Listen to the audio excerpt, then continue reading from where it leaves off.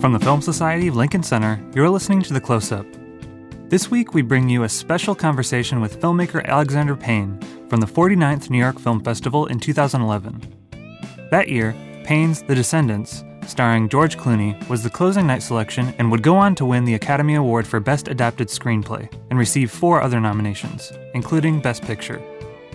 During the festival, Payne took part in one of our live On Cinema conversations, in which he spoke in depth about his career and cinematic influences with then director of the New York Film Festival, Richard Pena. Let's go now to their conversation.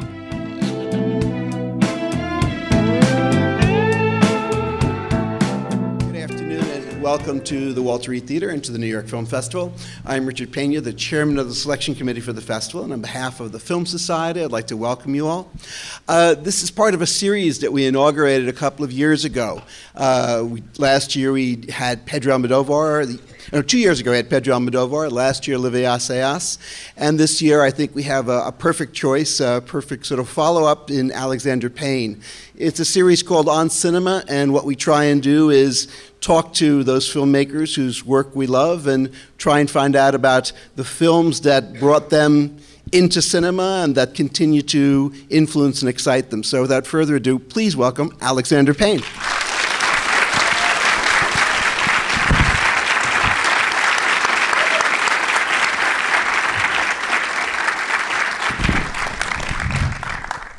Hello, and thanks for coming. Alex, let's start at the beginning. What are your first memories of going to the movies, and what was it about movies that turned you on?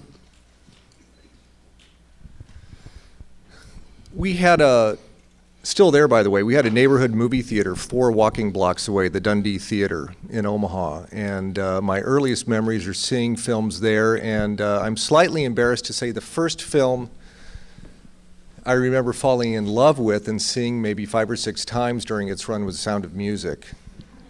No problem. I don't like it as much today. And my mom was a big avid moviegoer, and she always brought me, regardless of rating. And I would say between the ages of 5 and 10, when I started to fall in love with old movies, I also began to adapt the taste of my older brothers. One of my brothers is here, George.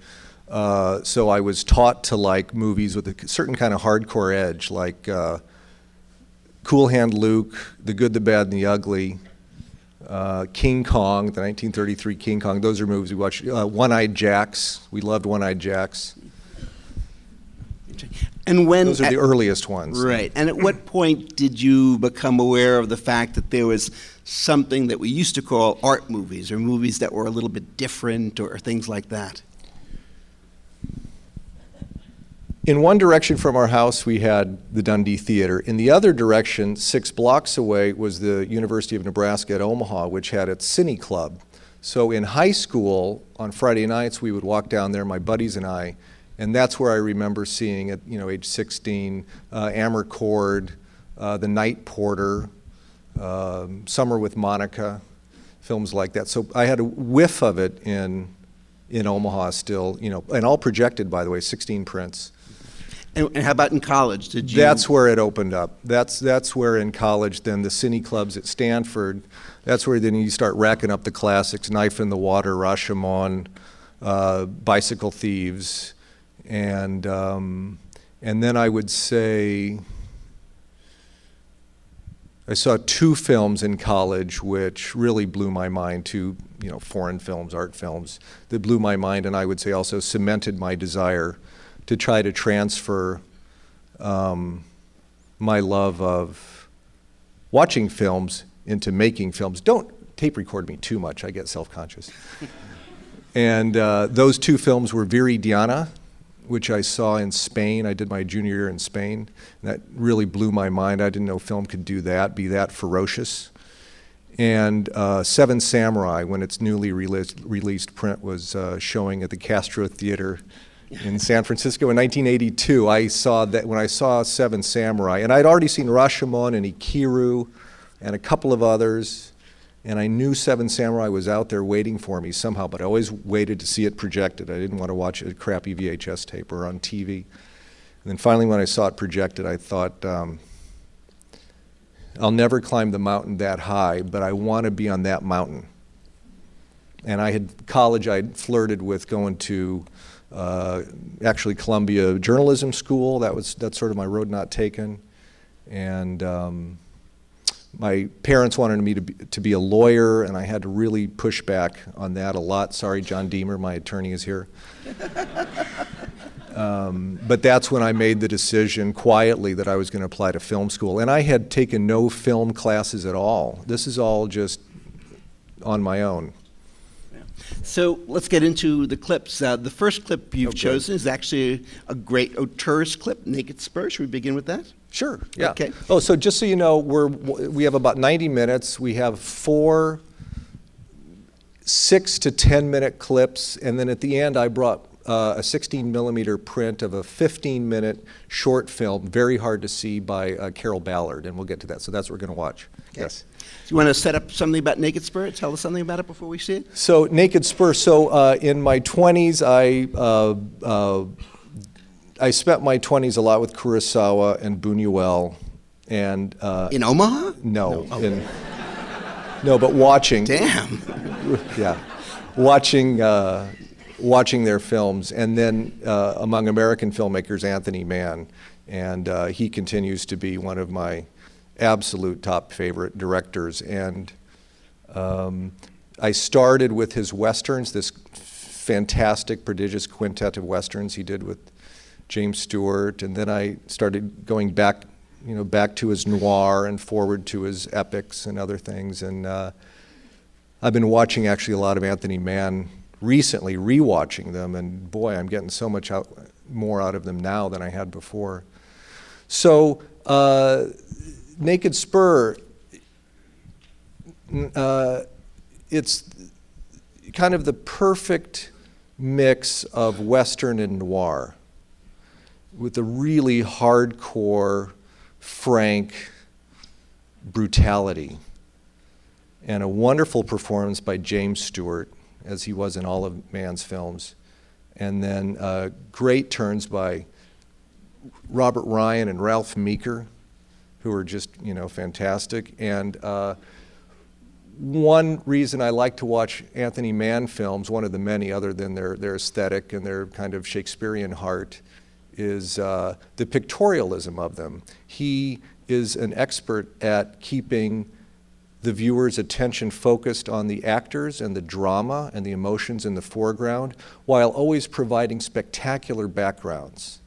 Always in deep focus, always very, you watch these films and you say, how did they find all these locations and scout them and stage all that action so precisely to have that landscape? And then also, if you get more deeply into Mann films, there's a whole relationship between the psychological journey of the protagonist and the changing landscape in the film.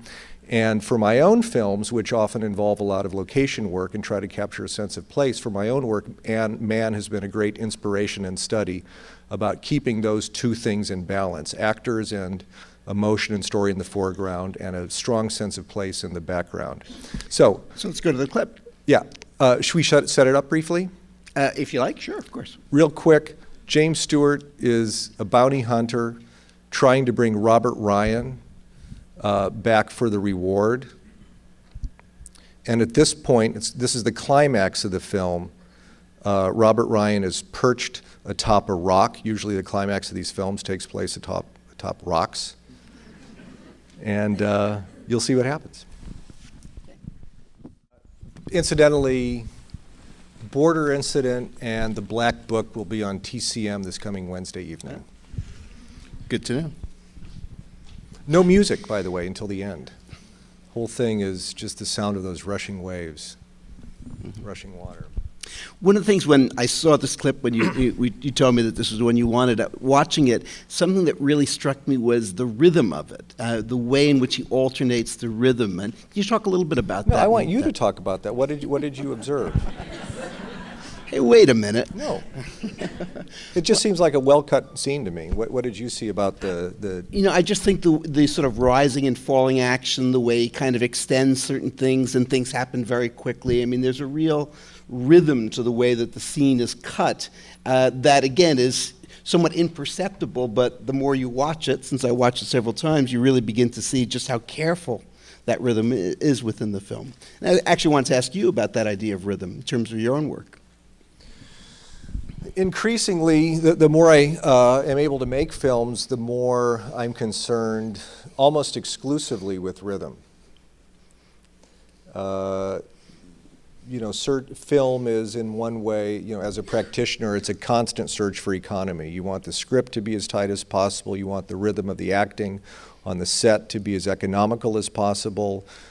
You want the coverage of shooting a scene to allow manipulation of rhythm in the editing. And then, of course, in editing, you want everything to be as short, economical, and rhythmic as possible. It doesn't matter, even if you're making, it's not about the length of the film. You could be making a 12-hour film, but given whatever the parameters are of that film, it has to move efficiently, quickly. The worst thing is when people say your film's too long, and which, I still get, but rhythm. Talk about James Stewart. Films have a metronome. And it's not a steady metronome, but sequences of film have metronome beats that the audience intuits. And I remember I had a film school teacher, Ed Brokaw, kind of a legendary dude at UCLA, and he would point out, he'd look at, when we'd show our work at the end of the year, he would say, he goes, watch the filmmakers who, when they're screening their own work for their fellow students, they're bobbing their head in time with their films. He goes, those are the real filmmakers. And I started to sort of notice that. And of course, the metronome varies. Films can be sort of like symphonies with, different movements, and this is Andante and Adagio and all that kind of stuff. I guess it was in my head because I've been teaching. We're going to see that. We're seeing one of our clips, sorry to interrupt, but one of our clips is Casino. And man alive, that's all about rhythm. Now, I've been teaching a class where we've been using Tchaikovsky a lot. He talks about it constantly in his book, Sculpting in Time, about just the importance of really finding rhythm in the film and the correct rhythm for the correct film and things like that. Yeah. Talk a little bit about James Stewart's performance here. I was thinking, the critic Richard Dyer once said that stars are actors with biographies. That is, people we've seen, we've gotten to know, we come to feel. And obviously, both Stewart and Mann were taking a big chance with this kind of characterization for Mr. Deeds. Being so dark or so tortured in the American cinema or something. Well, I'll tell you this much. One thing that blows me away about Stewart in the 50s, and I think that our modern day movie stars could really learn from them, is not being afraid of playing dark characters, not being afraid of playing bad guys, because you hear all these stories about the top stars, they turn down this role or that role because they don't want to be seen as bad. I think it's a huge mistake. I think they're asking for their careers to be doomed, quite frankly. So when you see the work that Stewart did for Mann and Hitchcock, notably, in the 50s, and then you get, in 1968, you have Henry Fonda shooting a 7-year-old boy in the face for Sergio Leone. Oh, you didn't give a shit. Yeah, sure, I'll shoot a 7-year-old kid in the face. Who cares? Is it a good part? And those guys had long careers until they died. So. Mm-hmm. And when directing somebody like Jack Nicholson. Let me just say it. I'm just so happy that someone with such an inner benevolence as Stewart was able to be alive in the 50s when the tenor of the timbre of American films turned so dark. And obviously working with a full-on noir director like Mann, and a sadist like Hitchcock, that he surrendered to those guys. We're the better for it. It's great when stars who have that inner goodness are cast as sons of bitches. You think of what Billy Wilder did with Fred McMurray. Mm-hmm. When, in your own work, when dealing with someone like Jack Nicholson or George Clooney, does their past as actors come into play for you? No. Interestingly, and it kind of drives me crazy. When I made About Schmidt and interviews were, we've never seen Jack Nicholson with a woman his own age before, his wife, that Midwestern Hausfrau in Schmidt, or this one, what is it, The Descendants? Wow. The Hawaii one. That, we've never seen George Clooney play a father before, or how would someone cheat on George Clooney? Those questions have nothing to do with my films. In the moment of making a film, I'm I'm not naive. I'm not trying to be disingenuous. I have some idea of their iconography or whatever, but in the moment of making that film, I'm only concerned about my film and their actors playing those parts, period. I find nowadays that probably of all classic American genre, the hardest to teach my students is Westerns. People just nowadays don't have interest in Westerns, and just your thoughts on that, and what can Westerns still teach Well, which film ones students? are you showing them? Well, all the good ones. Are they too impatient even for Leone? Are they too I think impatient? that by the time you get to Leone, I think there's an ironic quality to them that I think. Yeah, but it's also a good start. Right. Mm-hmm. That if you can show them Once Upon a Time in the West, then lead them to The Tin Star, through Henry Fonda, and then maybe go back to something cool. And if they like noir, show them Devil's Doorway. Who knows? Maybe you can hook them. Mm-hmm. But there are a lot of. I personally, there are a lot of film cognoscenti here. I personally am not a huge Ford Western fan, other than Searchers, which you could say is influenced by Mann. But if you're showing them a lot of Ford, I might be on their side. The stuff just doesn't do it for you, or what? As brilliantly pictorial as so many of his films are, and I'm not taking anything away, and I've studied his films for that pictorial quality, and he remained in a way a silent filmmaker in the best way his whole career. There's a lot of cornball crap you have to put up with. There are many exceptions, and there are many Ford films I love, but I just saw, what's the one with Dr. Samuel Mudd in 1935? Sunshine's Bright. Prisoner of Shark Island. Man, that knocked me out. So it's not a blanket condemnation of Ford, but anyway, I'll shut up now. So what should we do for the next one? Should we move to La Notte or move to something else? Your dealer's choice. Okay, La Notte. La Notte. Okay, so one of the directors whose films I've watched all of, except for his documentary on China, is Antonioni. And in my 30s, I fell pretty much in love with his films. And among them, this one, and maybe L'Avventura, of course, and The Girlfriends, Le Amiche, are maybe my absolute favorites, in The Passenger. But this one really has a tidy screenplay and moves along. And it's the one Antonioni film in which I fall asleep the least. Because one of the reasons I ended up seeing Antonioni films over and over and over again is that I fell asleep in every one of them, which I forgave myself for, and I considered it ultimately part of the experience, contributing to that, the oniric quality of Antonioni. So, and then I'd have to watch the film again, hoping I wouldn't fall asleep during the same part, so I could see that part. So anyway, but this is the one I don't fall asleep during. And you prefer To Eclipse, for example? Yeah, I definitely fall asleep in that one, as much as I like it. And Red Desert although its Blu-ray edition is stunning, by the way. It makes me see Red Desert in a whole new way. But yeah, that's a snoozer for me. He's still one of my favorite directors. So this one has, we're going to watch the ending. And one of the things I'm sure we all have our own private lists of is favorite endings of movies. Because man, when movies have great endings, there's just nothing better. And you're haunted for the rest of your life.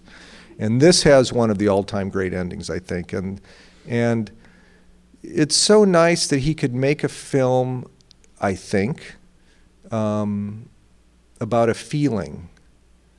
And that feeling being the cowardice or the lack of vision that a relationship, to recognize that a relationship you're in is over, that it's dead, well, moribund, if not completely dead, and you just haven't had the courage to end it.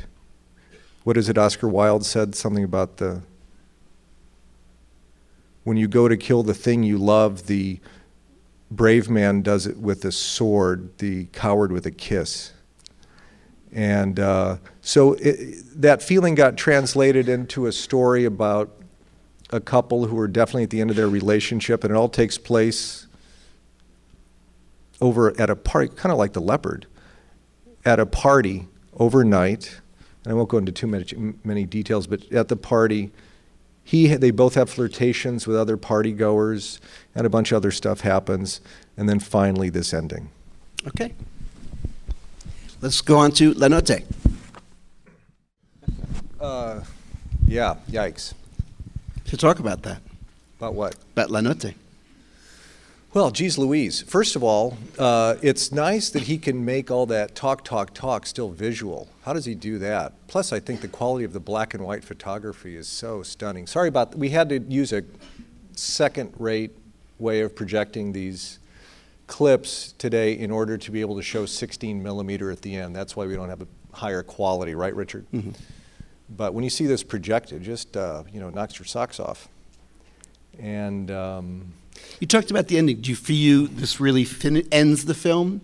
I mean, in a way, some people would call this an open ending. What more would there be to say? Mm-hmm. They're sort of stuck. It's just we're supposed to think about it. Mm-hmm. And it's so haunting when things are left open-ending, or openly ended, as you say. You're left with questions, and again, to use this word for the third time, you're haunted more. This is a haunting ending. It's a good example of a bad example, of a relationship, and you're supposed to be thinking about it, I guess. Mm-hmm. What about the dialogue scenes when Antonioni will just cut to their backs, and you see their backs? Yeah, how about that?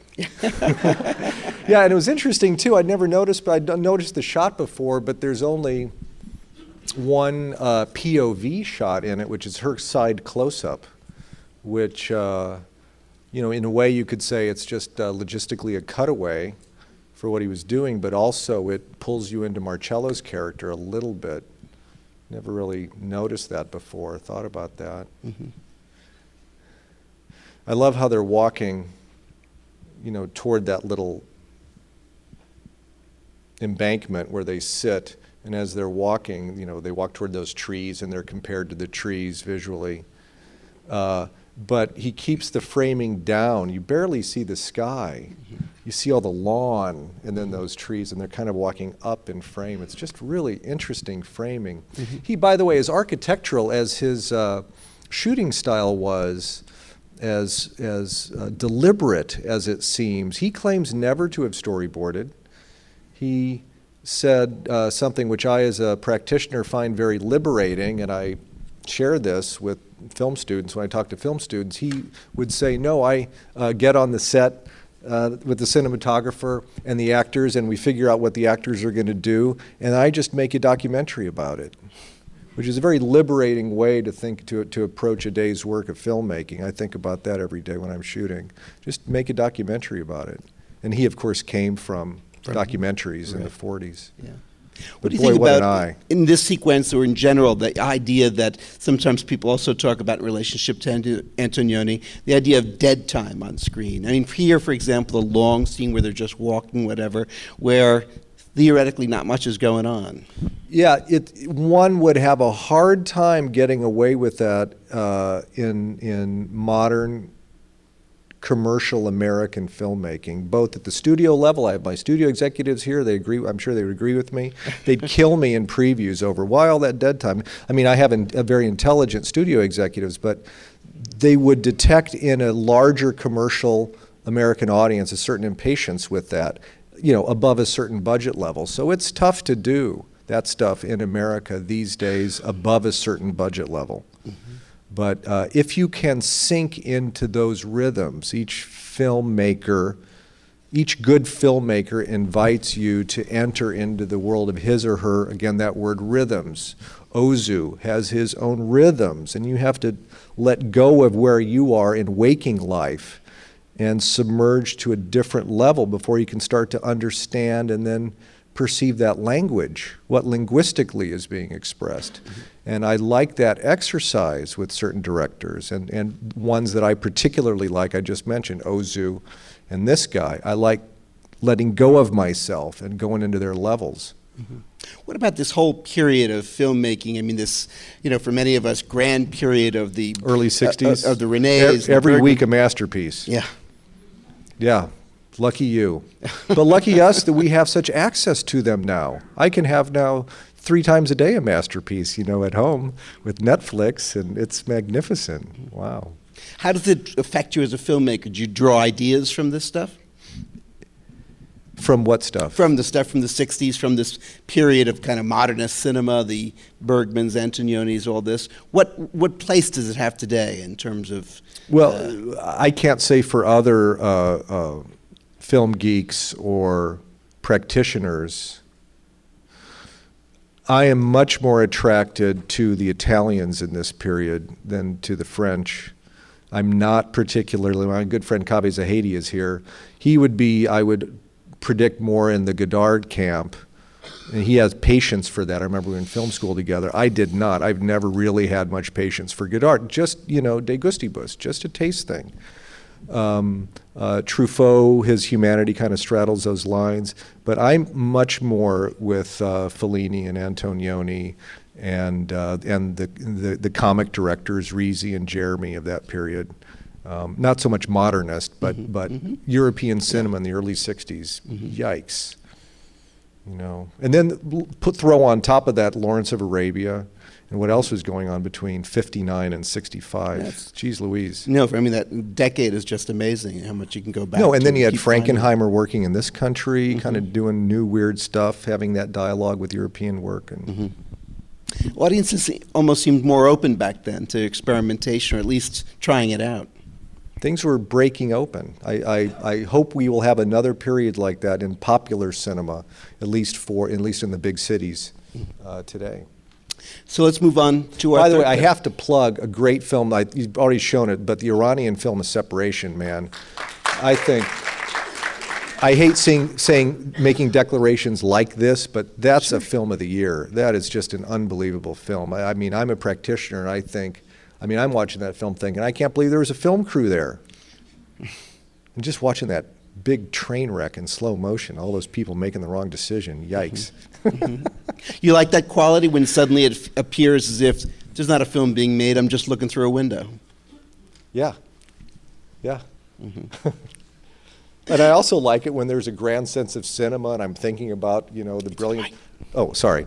But I also like the opposite, when you're aware of this grand sense of cinema and that they were doing it. There's a great difference between Leone and this guy who did A Separation. Great difference between those two films, and I embrace them both. So, moving on, do you want to talk about Casino? Let's do Casino. Let's get a little... I was really glad that you chose that. It's one of my very favorite Scorsese's. Just real quick, I have to share my also-rans, because it was tough to come up with just four... with just 4 clips, and I know we're starting to run out of time, but here are the ones that I turned down to share with you guys today. A Special Day, Scola's A Special Day, Summertime, White Nights, Visconti's White Nights, Ride the High Country. I love the ending of Dersu Uzala, The Landlord. I was thinking about, I didn't tell you this, but I was thinking about Saura's Elisa Vida Mia. That's one of my favorites. Fireman's Ball. Jim Taylor's here, my co-writer, and that's a film very influential on some of our work. And of course, Viridiana. It's always great to watch The Beggar's Banquet and Viridiana. So those are some of my also-rans. But Casino, I mentioned it to Richard when we were talking on the horn, and we agree that it's we've all seen it, but it is somehow in Scorsese's canon underappreciated for the masterpiece that it is. And then I know the standard point of view is, it's like, we prefer Goodfellas, because it's that same kind of drunken style. But there's something about Casino that gets under my skin. It's nothing against Goodfellas. I worship the film, but it's particularly the first 45 minutes of Casino. People talk about 90s American cinema in the first 20 minutes of Saving Private Ryan as being this magnificent, prodigious example of filmmaking, which it is. But for my taste, I like the first 40 minutes of Casino, which is equally prodigious. And I would say together, Saving Private Ryan and Casino, the first 20 and 40 minutes, are kind of two complementary sides of the American experience, as seen by equally gifted but radically different filmmakers. And Richard and I were talking before this meeting today, and he had stumbled upon Casino like on AMC, expurgated with commercials, and couldn't stop watching it. And for me, it's if I ever stumble upon Casino, if I come home late at night or I'm tired and I just want to put on something to relax and unwind, it's one of those chicken soup films that I can just turn on the first 40 minutes of Casino and be knocked out again. Or watch the first half hour of 8½, or something like that. So let's just watch it. This is just no setup for this one? Nah, you've all seen it. All right. Sends shivers. Yikes. So beautiful. I did a TV pilot a couple years ago for the TV show Hung, and I had the dolly grip who had been on Casino. He had been the dolly grip on Casino. He lost 40 pounds while making Casino, and he let me know. I mean, I was starstruck by being with Casino's dolly grip, and he let me know the whole film is dolly and crane. There are only 2 Steadicam shots in the whole film. Neither one of them here. Yeah. And my own film, Election, I genuflect before this film, but Election is made by a young guy really in love with Casino, because Casino had just come out, and that visual style and that rhythm had a certain residual influence on how I shot Election. Talk about the use of the pop music soundtrack. I mean, something that Marty's been doing for a long time. Sure is good. What is there to say about it other than how his musical sense is so very fine. I mean, while watching this, because I was thinking a little bit about the music, and I don't have a real answer to your question, but I was thinking about how the rhythm of the action so wonderfully matches the rhythm of the voiceover, how the voiceover is edited, and the rhythm of the stage, the rhythm of the music matches the rhythm of the action and the editing. Now, there are sometimes, like Leone would play, would have the score recorded, well, at least for Once Upon a Time in the West, famously, and play Morricone's music for the crane operator and for the dolly grip. And I know Marty did that in the final sequence of After Hours, when the Steadicam goes among all of he knew what piece of music he wanted. I think it's Mozart, and he played that at that time. But it's almost as though he were playing the music there for the actors and the dolly grips, but of course I'm sure he wasn't. It was all discovered after the fact and found. That must have been so terribly time-consuming. What do you think about the music? It's great to me because I guess I see it as this great essay film in a way about American capitalism in a way, and the idea of putting that with this American pop culture is just a kind of wonderful combination that he puts these two together, and they work so well. Well, and he had started that with Goodfellas. I mean, there are so many people who prefer, it's not that this matters, but who prefer Goodfellas over Casino, at least in their memory. But there's another way you could see, just as Kagemusha was a dry run for Ron, there's another way technically in which Goodfellas was a dry run for Casino. Because that same visual style was just amplified and given a much bigger scope in Casino than it had in Goodfellas, I feel. Is music for you a real challenge in your films? Is that something that's come generally easy, or is it really a struggle to get the right music in your films? How would it be a struggle? I don't know. I mean, some people say it really takes a long time to find the right one, or is it something that comes along? No, it takes care, but I'm quite proud of the use of music in my films. And I finally, my first 4 features were with a composer, with some pre-existing music. But this new film, The Descendants, is the first one I've done with 100% pre-existing music, which was just a delight, and all Hawaiian music, and trying to make Hawaiian music fit, which is often, in many ways, monochromatic. There's a lot of Hawaiian music really does sound the same. So to find that stuff that has the variation to serve as score and support both comedy and emotion. Would you like to stay with using pre-recorded or pre-existing music, or just depends on the project? One great benefit, and you directors out there will know, one great benefit of using pre-existing music is you don't have to give up temp love. Because often you fall in love with the movie you've been temping a film with before the final score is put in. And then you have to say, oh God, I hope the composer can do something as good as what we've been temping with. And then when you're heartbroken about it, it's called having temp love, as you know, and I didn't have to put up with that in this film. This sequence we just showed introduces Sharon Stone. And talk about introducing characters. I mean, maybe what Marty does here and just in your own work. You mean giving somebody, some new player entering the proscenium, kind of a big entrance? Mm-hmm. Well, you try to do that.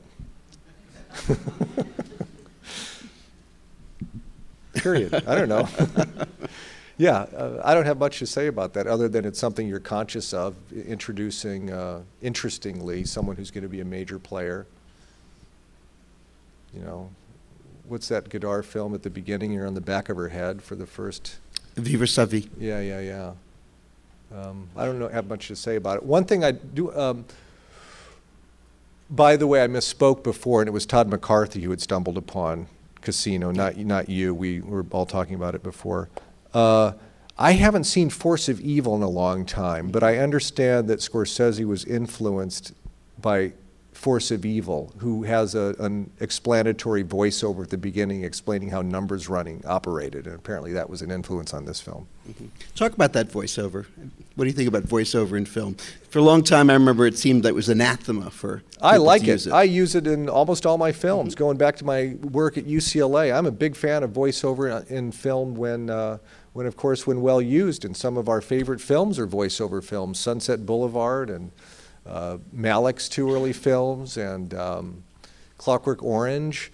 And I love being told a story. I even like third person. I mean, this is first person, but in a way, he's kind of a third person, omniscient narrator here saying how things run. How about the voiceover in Barry Lyndon, telling me a story? I love that. I think, I've said this before, forgive me, but I think voiceover is one of the greatest contributions of talking cinema.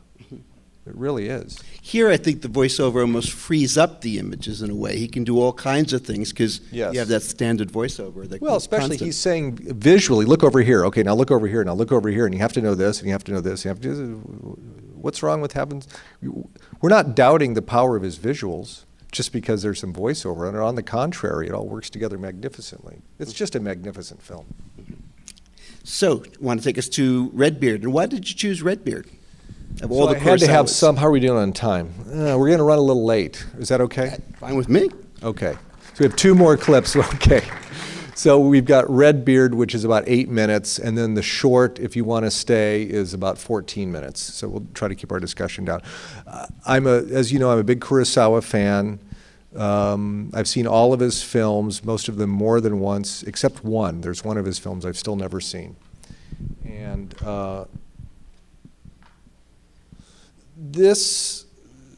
The Seven Samurai is the film I've probably seen more times than any other film. I've probably seen it at least 50, 60 times.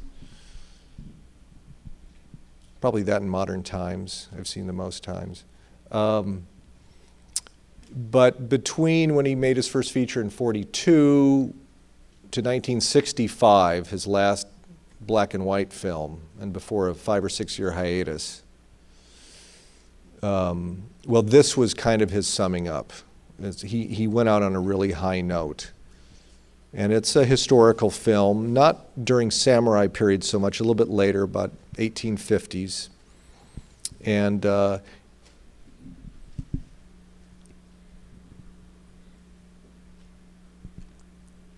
it's a really fierce film about how people should simply be nice to one another.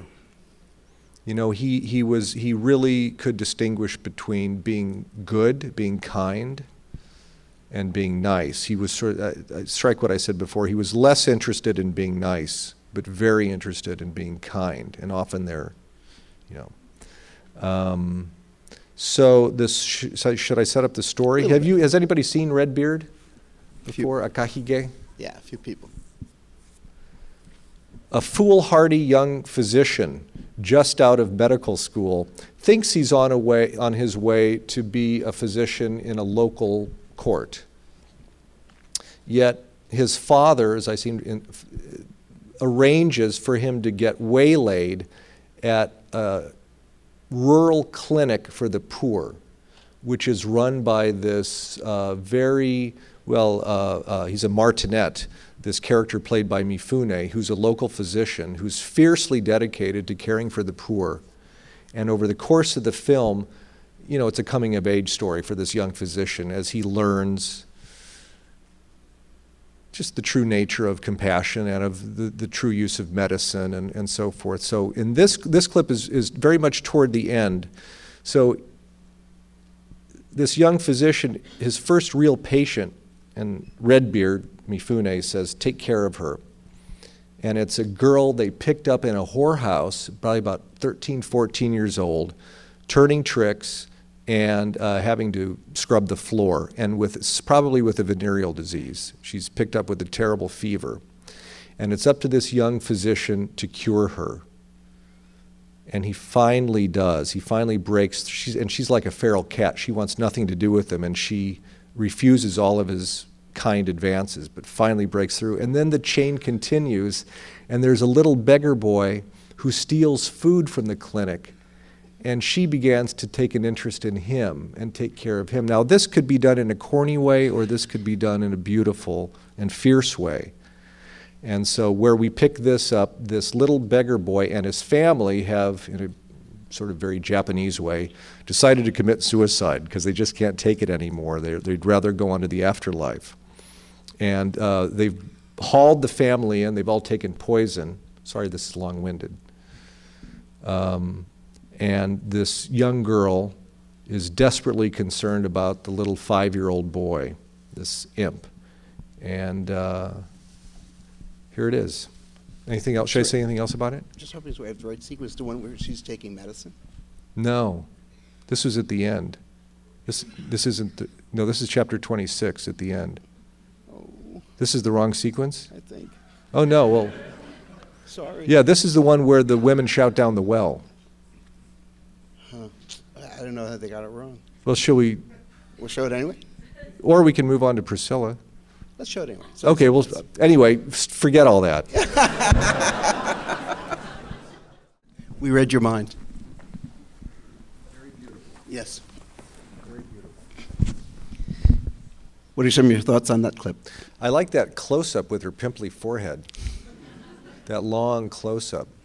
What about that final shot, that sort of decision of Kurosawa to do that whole long scene with the medicine just in one shot? It's so beautiful. Well, why? But by this time, he was, I mean, as montage-oriented as Kurosawa was, by this point in his career, he was holding shots as long as he could.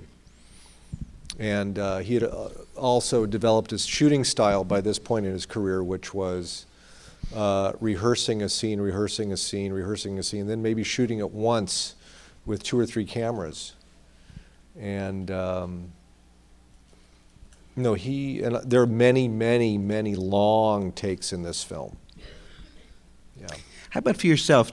How much do you decide before you get to the set, the length of the shot, or do you feel it as you're out there? You feel it as you go, but I do subscribe to that thrill of accomplishing a magnificent long take. We can each talk about our favorite long, beautifully choreographed takes in our favorite films, but I love that. I personally like to remain in a shot. This is both on the set but in editing until the last possible moment. I don't seek cutting, unless you're doing a montage or something like that, but I like to choreograph for the camera as much as possible. Anything else about this sequence? I was really struck also by the young woman's performance. It's so stylized next to the naturalness of Nakadai and Mifune.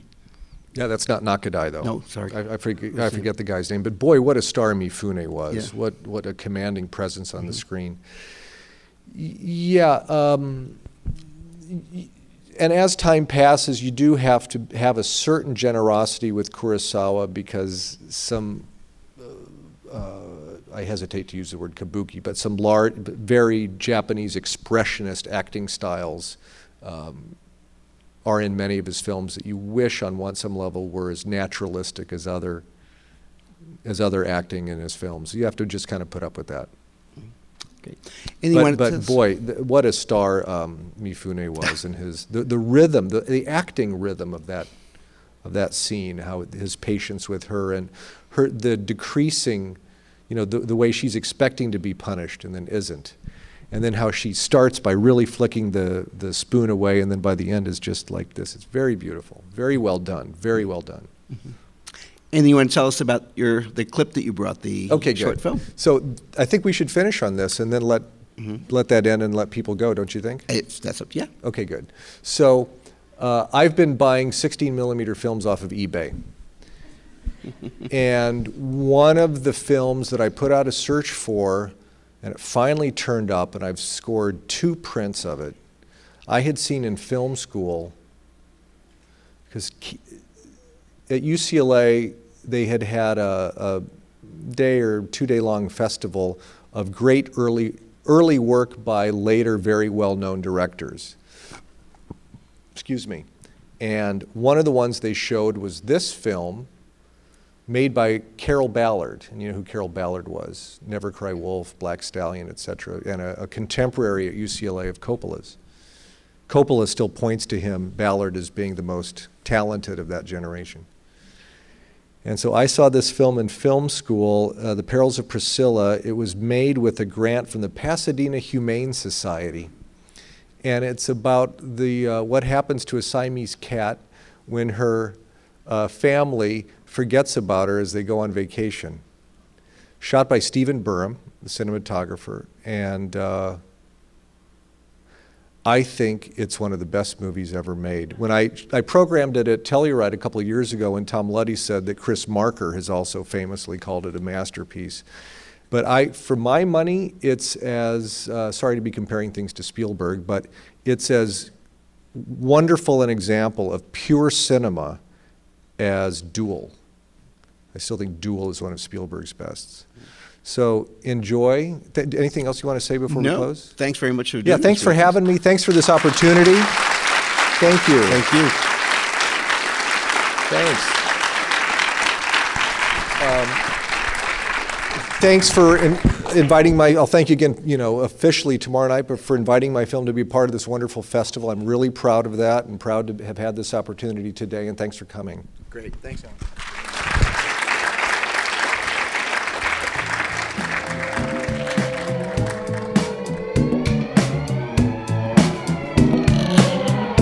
The Close-Up from the Film Society of Lincoln Center is produced by Michael Odemark. Our opening music is by Steelism. You can subscribe to The Close-Up on iTunes and Stitcher. The Film Society of Lincoln Center is a non-profit arts organization based in New York City, supported by individuals just like you. Founded in 1969 to celebrate American and international cinema, the Film Society presents year-round programming recognizing established and emerging filmmakers, supporting important new work, and enhancing awareness, accessibility, and understanding of the moving image. To learn more about what we do and support the Film Society by becoming a member, visit filmlink.org, filmlanc.org. The Film Society of Lincoln Center. Film lives here.